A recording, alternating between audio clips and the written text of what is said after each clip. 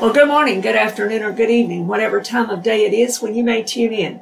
This is Minister Kay Mortimer with Covenant Truth Ministries, and this is an episode, another portion of our mini-series, if you want to call it that, on higher goals. And this will be part 4 today. And I'd like to begin by reading the basic passage that we've been using in Philippians chapter 3. And I want to read verses 7 through 11 today. And then I want to proceed further with one more section of this, one more small area. And I'm going to actually do that by inserting here a message that I taped some time ago, and it is of some length. So I apologize for the length, but I do believe that it will be a tremendous blessing to you in regard to this topic. Philippians chapter 3 verse 7 says this, "But what things were gain to me, these I have counted loss for Christ. Yet indeed I also count all things loss for the excellence of the knowledge of Christ Jesus my Lord, for whom I have suffered the loss of all things, and count them as rubbish, that I may gain Christ and be found in him, not having my own righteousness which is from the law, but that which is through faith in Christ, the righteousness which is from God by faith, that I may know him and the power of his resurrection, and the fellowship of his sufferings, being conformed to his death, if by any means I may attain to the resurrection from the dead." Today I'd like to discuss when Paul is talking about knowing Jesus. We've talked about this passage in several episodes so far. We've looked at how knowing Jesus is the highest goal of all. Knowing him in a thriving, personal, vibrant, and growing relationship in the Lord Jesus Christ. And not being found in our own righteousness, which is as filthy rags, but being found in the righteousness that comes from the Almighty God, credited to us simply by faith in Jesus Christ when we are born again. And so today I'd like to go forward a little bit. He says that I may know him and the power of his resurrection. And that's what I want to focus on today, is that resurrection power that Paul longed to know. To do that, I want now to take you to a message that has been taped prior and is in the archives. If you'd like to pull it up, there's a whole series there called Holy Week, a series of messages that I did a couple of years ago at the Passover celebration, the time when we celebrate the death, burial, and resurrection of Jesus Christ. And so I want to go to that clip now. It is lengthy, but I believe it will be a tremendous blessing to you to understand that Paul is longing to experience and understand and know the power of Jesus' resurrection. So we'll go there to that message now. God bless you in Jesus' name, and continue on to understand this resurrection power. Praise be to God. And this is our Holy Week special. Actually, tonight is lesson 8, our final lesson for this Holy Week celebration. I hope that this has been a blessing and an enhancement for you in your remembrance of Jesus Christ, his death, his burial, and his resurrection. And it has been an honor for me, a very humbling thing for me, to open the Word of God and share with you some of these truths that the Lord has shown me over the years. And I trust that they have fed you spiritually and given you new insights and things to just praise God for, maybe introduced you to the Lord. If you don't know him, that's even the greatest joy of all for the fruit from our ministries. And so I just hope that this has been a blessing to you. I pray that God will continue to bless you. And I look forward to other opportunities to bring you more series, more studies. I hope to do more of that in the future, and I may be looking to start up one before too long. So I will keep you posted on those things. But it has been a true delight for me. Let me pray as we begin this final lesson for this particular Holy Week special series. Heavenly Father, I thank you, Lord Jesus, for this opportunity that I have had to speak on your behalf. I pray that you will bless and anoint me as your servant each time I do open the Word of God and try to speak for you, that I would do it justice, Lord, and that your heart will come through and your power will touch the people. Your anointing will touch the people that hear me. In Jesus' name, I present it to you. I present myself to you, and I ask that you will receive all of the glory. In Jesus' name. Well, God bless you and welcome as you are able to join in tonight as we celebrate the resurrection of Jesus Christ. And tonight we're going to talk about resurrection power. Roll that stone away. I want to focus tonight on what Paul calls the foundation of our faith, meaning that Jesus, though he was dead and buried, he rose from the grave. According to Paul in 1 Corinthians 15, which is where we're going to begin reading, Jesus' resurrection after his death is the absolute basis for our faith. Let's read his words in 1 Corinthians 15, and I want to begin reading in verse 12. Now, if Christ is preached that he has been raised from the dead, how do some among you say that there is no resurrection of the dead? But if there is no resurrection of the dead, then Christ is not risen. And if Christ is not risen, then our preaching is empty, and your faith is also empty. Yes, and we are found false witnesses of God, because we've testified of God that he raised up Christ, whom he did not raise up, if in fact the dead do not rise. For if the dead do not rise, then Christ is not risen. And if Christ is not risen, your faith is futile. You are still in your sins. Powerful statement there. Then also those who have fallen asleep in Christ have perished. If in this life only we have hope in Christ, we are of all men the most pitiable. But now Christ is risen from the dead and has become the first fruits of those who have fallen asleep. For since by man came death, by man also came the resurrection of the dead. For as in Adam all die, even so in Christ all shall be made alive. But each one in his own order. Christ the firstfruits, afterward those who are Christ's at his coming. So Paul is saying here that the resurrection of Jesus Christ is the absolute basis of our faith. Without that, our faith is futile, and we are still in our sins if Christ did not rise from the dead. Now, why would Paul make such a bold claim? What did he mean, and what basis did he have to say this? Paul understood the gospel thoroughly. He understood its truth, its power, its Jewish context, its symbolic nature, its fulfillment, its truths. He understood what Christ's death, burial, and resurrection meant in its fullness.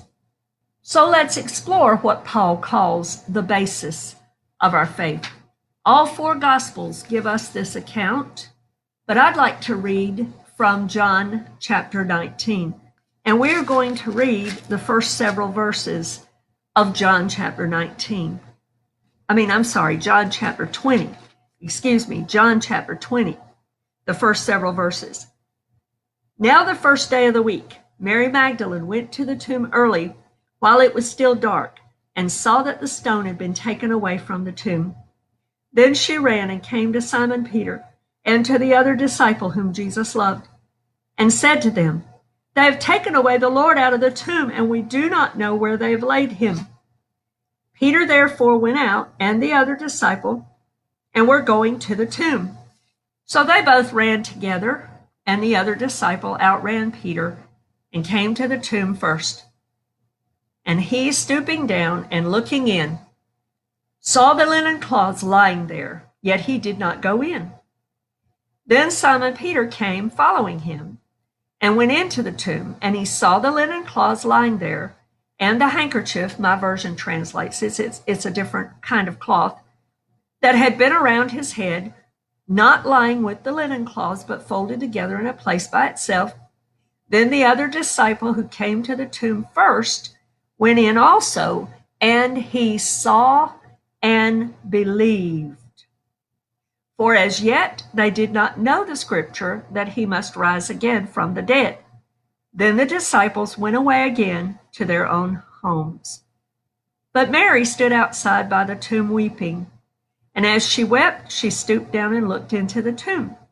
And she saw 2 angels in white, sitting, one at the head and the other at the feet where the body of Jesus had lain.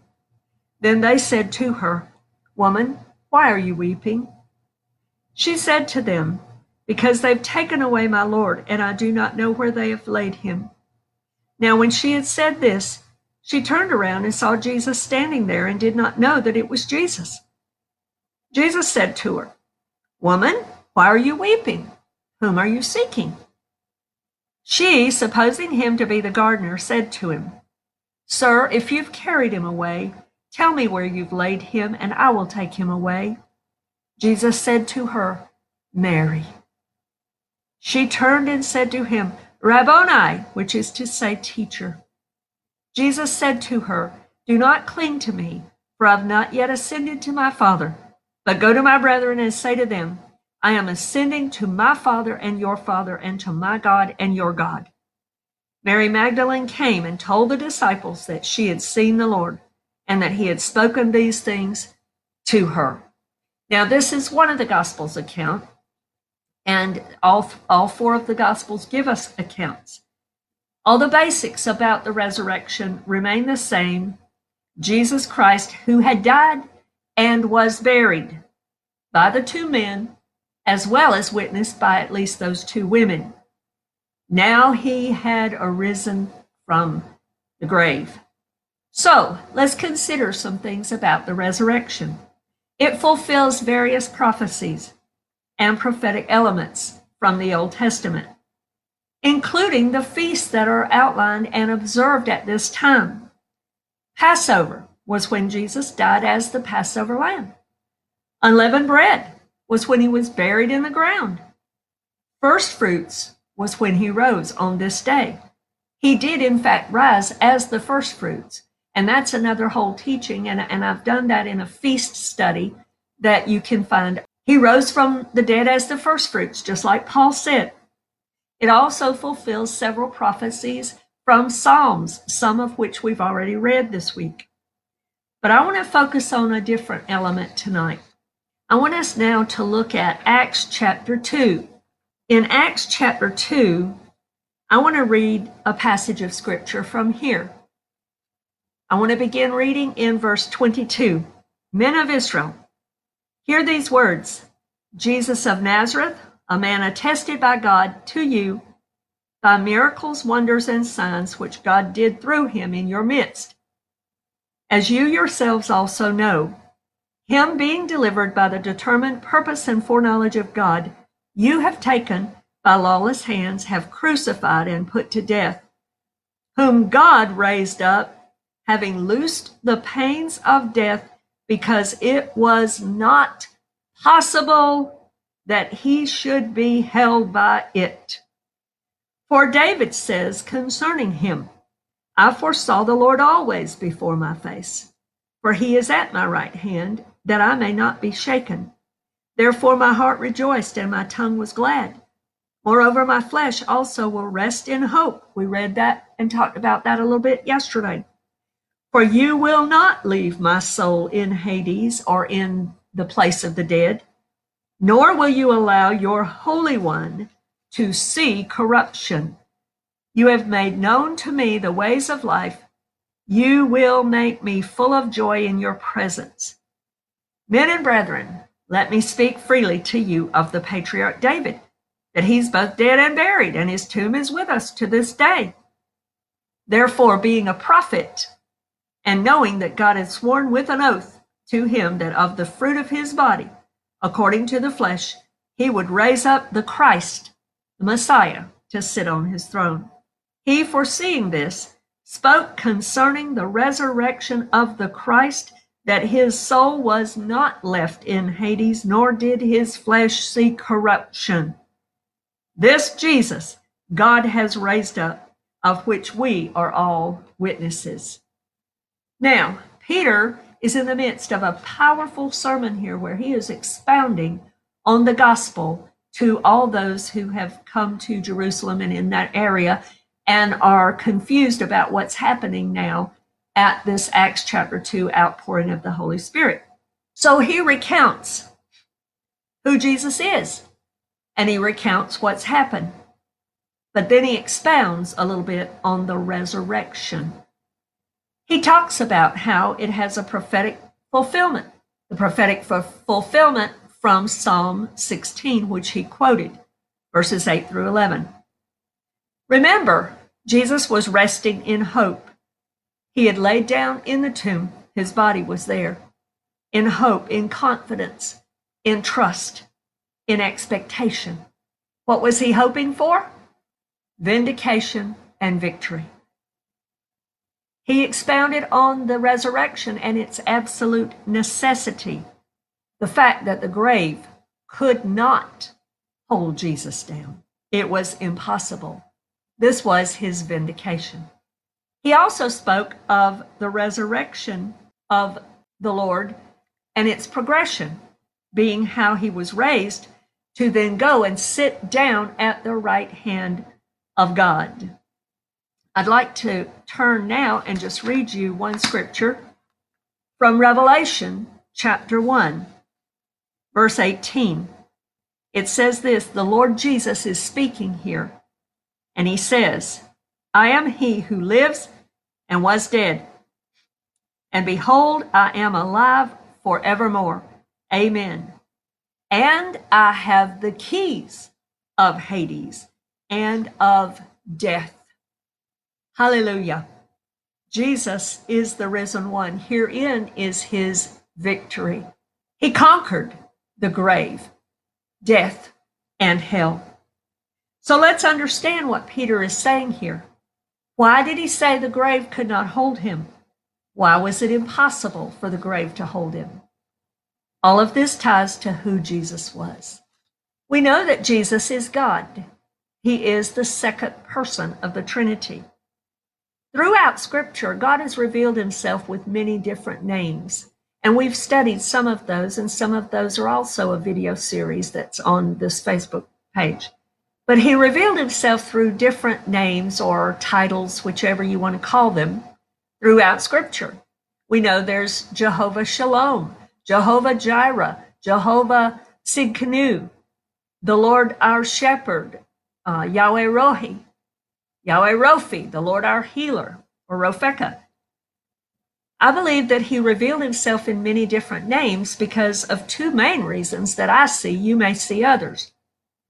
I believe that one name alone in our English language or in whatever language we have here, humanly speaking, one name alone cannot contain all of him.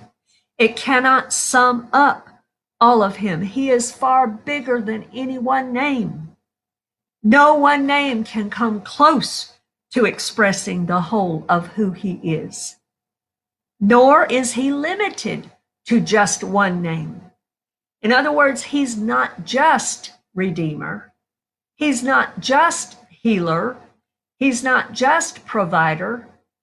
He's not just Shepherd. He's not just Righteousness.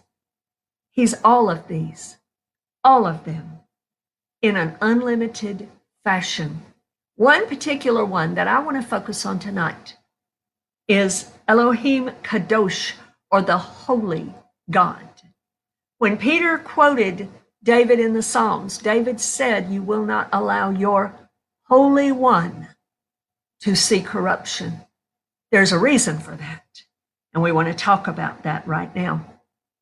The Jewish people have a beautiful scripture. They call it the Shema, and it's taken from Deuteronomy chapter 6. It's verse 4. And it says, Hear, O Israel, the Lord our God, the Lord is one. That word for one is the Hebrew word echad, and it means a united one, or one, a whole, unity of one, unity in diversity. As a matter of fact, the Hebrew word Elohim is in the plural form. Now, we don't worship three gods. We're not talking about plural gods, but we do worship a three-in-one God who is completely united in and of himself and in his own Godhead. In other words, everything that God the Father is, God the Son also is, and God the Holy Spirit also is. Every one of these names apply to each of the persons of the Trinity, each of them in his triune nature. So God the Son is also holy. He is the Holy One, just like God the Father, and just like God the Spirit, the Holy Spirit. That means he's sinless. He's separate. He's completely detached from all evil or wrong. The Hebrew word is kadosh, and it means sacred or holy, that which is distinct from the common or the profane, that which is totally good and entirely without evil. As a matter of fact, John in 1 John 1:5 says that in him is no darkness at all, meaning no evil is in him whatsoever. He has absolutely no moral pollution. He's not to be treated as common. He has absolutely no sin. Remember the afikomen from another lesson earlier this week. That unleavened bread represents the fact that he had no sin. He was born of the Virgin from the eternal seed of God's Word, through the power of the Holy Spirit. And he lived a life that was sinless completely, free of all moral imperfections. He was the Holy One, absolutely separate from all evil. So, he had the holy blood in him. Even though he was born as a man and became a man, we know that he walked and lived without sin. His sinless life is essential because without that, he could not be the perfect sacrifice to pay for our sins. Only the perfect could be offered to God and be acceptable as a sacrifice. Jesus was that perfect one. He took upon himself our sins, almost like he would put on a backpack or a burden in order to be our substitute. But he himself was without sin. So we understand he was sinless, and yet he died for the sinner in our stead. We see that pattern from the Old Testament, the innocent dying for the guilty. The sacrifice was the substitute, and so he was our substitute and bore our death penalty in our place. Now let's talk about this from a legal perspective for just a moment. Now, I'm not a lawyer at all, never studied it, but I do understand a few basic things about law. God is a holy God, and he is a just judge. He judges righteously. In some places in the Bible, he is called the judge of all the earth. He's a judge, and he has instituted a holy law. The law contains demands and standards, and every person alive stands guilty of breaking those because none of us are perfect. None of us can keep them all. There's none righteous, the Bible tells us. Even in Romans 3:23, it says that all have sinned and fallen short of the glory of God. Sin is the problem. Now, we might think, well, I didn't murder anybody, but have you lied? Have you told a lie? Have you had a prideful thought? Have you had prejudice against someone? Have you hated someone? Have you been angry without a cause against someone? See, all of those things are wrongs. All of those things are condemned in God's law. So all of us stand guilty before a holy God. in and of ourselves now. And sin carries a price tag. Sin becomes a master, like an employer, holding in chains its slave or its employee. It's as if sin is the employer and the sinner is the employee. As an employer, sin pays wages to the employee. Romans 6:23 tells us exactly what they are. The wages of sin is death. Not just physical death. As a matter of fact, all are going to experience physical death unless you happen to be one of those that is alive at the time of what we call the rapture, the coming of the Lord. But decay, utter corruption, complete separation from God forever is what he's speaking of here. The wages of sin is that death. It's what Revelation calls the second death in Revelation 20, verse 14 and 15. Eternal damnation and separation from God without any hope of ever being redeemed. That's the wages of sin. That's what sin will pay for its employees and its slaves. But if there was a sinless person who was not under sin's wages, if there was an innocent one who never committed any sin to earn its wages, one who never fell under the employment of sin and its master, one who was never under any employment contract with sin's master, that person would not be subject to sin's wages. He would not be under sin's control. He would not be subject to sin's law. He would not be a slave to sin. He would not be entitled or doomed to receive sin's wages, and he could not earn them. To force such an innocent one to be paid sin's wages would be unjust. To force a sinless person to suffer the second death, that eternal separation from God, would be unjust, ethically and morally corrupt. To force one, let me put it this way, different way, to force someone who never committed a crime to stay without parole in prison for a crime he never committed would be unjust and wrong. And we would say that such a judge that would allow that is unjust. Such a sinless one would be due vindication. He would be due freedom. He would be due true justice and judgment.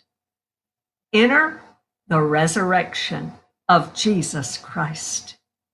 He is this holy one. He is this sinless one.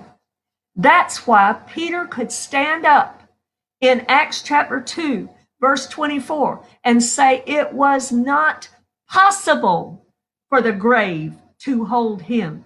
That is in the absolute negative. It absolutely had no power to hold him. It could not hold him even if it wanted to, because he was the sinless one. He was the one who took the keys from the devil and triumphed over him and overcame him, just like Revelation 1:18 says. The devil had no right to hold him in the grave. The Holy One was now on the scene. Now I see it kind of playing out like this, something like this maybe. The Holy One came on the scene. He rose up, showed up at the devil's doorstep, didn't bother to ring any bell. Rather, he just roared, "Devil, come here." And so the devil sheepishly appears. He has to. Keys now. Or the devil might be perplexed. He might say, "Well, how can this be? Because I killed you." Oh, Jesus would say, "But have you not read in my holy book?" And I'm reading from Hosea chapter 13, verse 14. I love the New King James translation of this verse, and I'm going to read it here. Hosea chapter 13, verse 14. So Jesus might tell him, he says, "Hey, didn't you read in my book? I will ransom them from the power of the grave. I will redeem them from death. O death, I will be your plagues. O grave, I will be your destruction. Pity is hidden from my eyes. I see him saying here, it's as if Jesus did a Bible teaching with the devil here. And he says, I'm going to ransom them from the power of the grave. I'm going to buy that employee out of your slave market. I'm going to redeem them from death. I'm going to buy them back so that they do not even have to experience the second death. Devil, you might ask, how? Oh, you forgot to read the rest of the verse. Oh, death, I will be your plagues. I will be the one who totally destroys you, who subdues you and destroys your power. O grave, I will be your destruction. I will be your exterminator. I will exterminate you and your power over all those who are mine. And it says, pity is hidden from my eyes. In other words, it's a done deal, and you could cry or scream, but it ain't going to change anything. I'll not pity you. Death and the grave, I'm destroying your power. Your right is gone now, and you cannot change it. Oh, hallelujah. What a powerful word of Scripture, and a word that he performed when he rose from the dead. Why could Hosea prophesy that this was God speaking this? Because Jesus Christ, who Paul calls the first fruits from the dead, is the Holy One, the one who had no corruption and therefore could not see corruption. For God, the judge, to not have raised Christ Jesus from the dead would have been unjust. He would have made an innocent person remain in prison for a crime he did not commit. That's why Jesus' final word on the cross was, Father, into your hands I commit my spirit. He recognized God as the just judge. And that's why he rested in hope in vindication, for his vindication. Not only did he willingly exhale his last breath in that moment, but he also committed himself to the just judge of all the earth, the one who cannot and will not judge unjustly, the one who cannot and will not violate his word, the one who cannot and will not leave a holy one under the power of the wages of sin. The resurrection of Jesus is God's vindication of Jesus, the Holy One. It's God's approval. Get this, beloved. It's God's approval of his sinless sacrifice once for all, for every believer who will accept him. Thereby, according to Paul in 1 Corinthians 15 later on, guaranteeing us of our own coming resurrection too. This is the beauty of understanding the holy God we serve. He is totally and completely free of all corruption. Therefore, when he willingly took our sin upon himself, he guaranteed our resurrection and left us with this blessed hope because he lives. He is the one who was dead, now is alive, and lives forevermore, the Holy One. And with that, I want to look at one more beauty of the resurrection.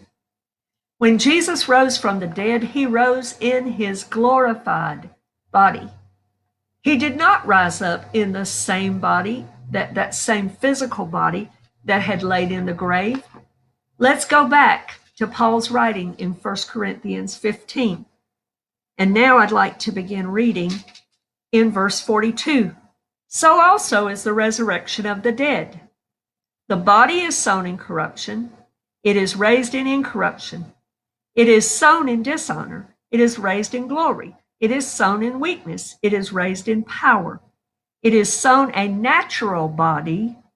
It is raised a spiritual body. There is a natural body and there is a spiritual body.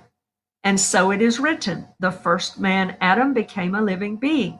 The last Adam, speaking of Christ, became a life-giving spirit. And then he goes on and he talks some more about this, and he quotes the verse in Hosea that we just read. Christ had a new body now. It was not bound by the limits of the old natural physical body. Resurrection power now was instituted through the resurrection of Jesus Christ. The proof of this is in the clause. If you'll remember when we read in John chapter 20, the clause, remember, Joseph of Arimathea and Nicodemus had taken Jesus' body from the cross and had wrapped it in fine linen, wrapped it up in the clause, his body, and then there was a different cloth that they would wrap the head in. Now remember in John chapter 20, when Jesus had arisen from the dead and the disciples came and looked inside, John looked at the claws inside. Both John and Peter saw them. The Bible tells us that John looked in and saw it and believed. What was it about the claws and where they were lying and how they were lying that made John a believer? What he saw inside that tomb, in the way the claws were positioned, were what told him that the miracle of the resurrection had happened and that Mary's words were true. He was risen from the dead. So I want to explain to you what that was. These claws were lying in the exact same way they had been wrapped around Jesus. The only difference was that the body was gone. The body wasn't there. When John and Peter saw these claws, they were the exact way that Joseph and Nicodemus had wrapped them. They were not disturbed. They were not removed. They had not been changed at all, except the body was gone. He was not there any longer. Now, the significance of this is that it proved there was no grave robber that had taken his body and moved it. Because a grave robber would have either messed up the claws and left them in a disheveled way, or the grave robber would have removed them completely and just grabbed them up with the body and gone. Neither of those happened. It also proved to him that this was miraculous. There was no way physically, humanly possible that anyone could have taken that physical body out of those claws without messing the claws up or removing them. It was not possible physically in the natural realm of things. It could not have happened. This told John that a miracle had happened and Jesus had come out of those claws, raised in a spiritual body, his glorified body. I want to propose to you what I believe happened. I believe he was raised inside the cold, dark tomb before any stone was ever rolled away. Maybe even before the earthquake, maybe when the earthquake happened. I don't know. He did not need any stone removed to let him out. He was in his glorified glorified spiritual body. He was not in the natural body anymore. Now, the proof of that is that later on that same day, he walked through walls. He just appeared in closed rooms because he was in his spiritual body. He was not subject to the natural laws any longer. He did not need that stone removed to let him out. The stone was removed, I believe, at his order to the angels because he knew people were coming, witnesses were coming that had to get in, because those witnesses were still in physical bodies and could not walk through the stone or see through the stone. It had to be removed so that they could testify of the miracle of the resurrection that had happened in there. The stone was rolled away at his order so that the witnesses could get inside. The angel rolled it away. The guards fell down like dead men, and the witnesses could now get inside, see the miracle of Christ's resurrection, and testify of it. I've used an example in my class before when I've taught this, and I've wrapped up a baby doll just like Jesus would have been wrapped up, just to point out and show that it was an impossibility any other way for this to have happened, because there'd be no way to get that baby doll out of those wrappings without either disheveling them or removing them completely. And neither happened in this case. That proved to John, by seeing that the miracle of the resurrection of Jesus had happened, and he was raised in his spiritual body. He now defied the laws of nature and the physical realm. The proof was in those claws. Hallelujah. There was no other way this could have happened. Jesus' body was taken straight out of the claws without messing them up in a miraculous way. And I venture to say to you that it probably was in the same manner that Paul speaks about later in that same chapter in 15, about how we will be raised up in the twinkling of an eye. We look forward to that day when we will go to see him. The rolling of the stone was at Jesus' order, and it was done to let the witnesses in. Hallelujah. I want to read you a couple of quotes, and then I want to look at two final scriptures as we draw down to a close. Barney Kasdan, in God's Appointed Customs, says this: the body was gone. The women and the other disciples never wondered if somehow the body was stolen, because the tachykrikum, I don't know if I pronounced that correctly, but the burial garments were still in place.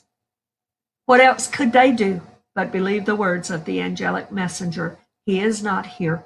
He is risen. They had witnessed the ultimate proof that Yeshua of Nazareth is the Messiah. God had raised him from the dead.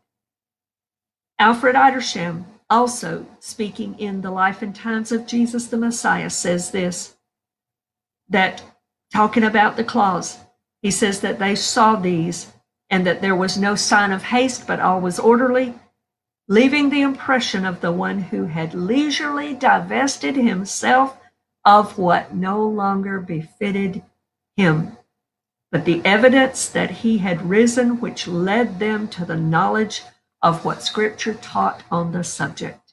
He went on to say in another place that to have left the stone in place would have concealed the truth that Jesus was no longer dead, but that he was very much alive. Hallelujah. That's why Peter can say in Acts chapter 2 that it was not possible for the grave to hold him.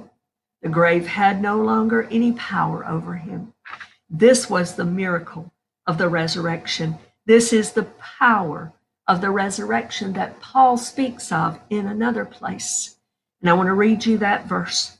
In Philippians chapter 3, verse 10, Paul is expressing how he longs to know Christ in this passage. And in verse 10, and he says this, that I may know him and the power of his resurrection and the fellowship of his sufferings, being conformed to his death. Paul realized that there's a power in that resurrection that he wanted to know intimately. He wanted to experience. He wanted to have that. And beloved, we can also. And it's what can give us victory in our daily life. It is the power. It will help us. It will help us to be victorious. It will help us to enjoy what all that God has for us. This is the power of the resurrected Lord. And it also is the guarantee of our resurrection to come later. And I want to read you one other passage that spoke to my heart, and the Lord reminded me about it. And he wanted me to, I believe, leave you with this tonight. And it says this in Romans chapter 8, verse 11. But if the Spirit of him who raised Jesus from the dead, the Holy Spirit of God, dwells in you. He who raised Christ from the dead, that same Spirit, will also give life to your mortal bodies through his Spirit who dwells in you. Beloved, the power of the resurrection can be yours as well. And you can experience it. You can know it, just like Paul talked about. And you can see that same Spirit of God giving life and quickening life inside our mortal bodies, just like Paul said here in Romans chapter 8.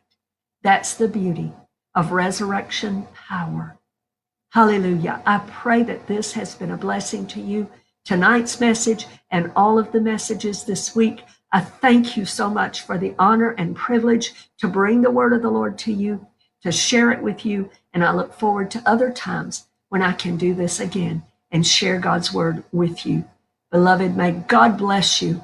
If you don't know him, I invite you to come and know him right now. He will change your life. He will give you that resurrection power. He will deliver you from all of your sins and all of your addictions. And that same resurrection power that raised him straight up out of the grave can raise you straight up out of whatever is holding you in bondage. And I invite you today to call out to him, to call upon him, and he will hear you, and he will save you, and he will rescue you. And if you know him today, then that same Spirit of God that raised Christ from the dead lives in you. He will be giving life to your mortal body in fresh new ways. And may you experience the power of the resurrection. God bless you is my prayer. I look forward to seeing and being with you again in time to come. God bless you.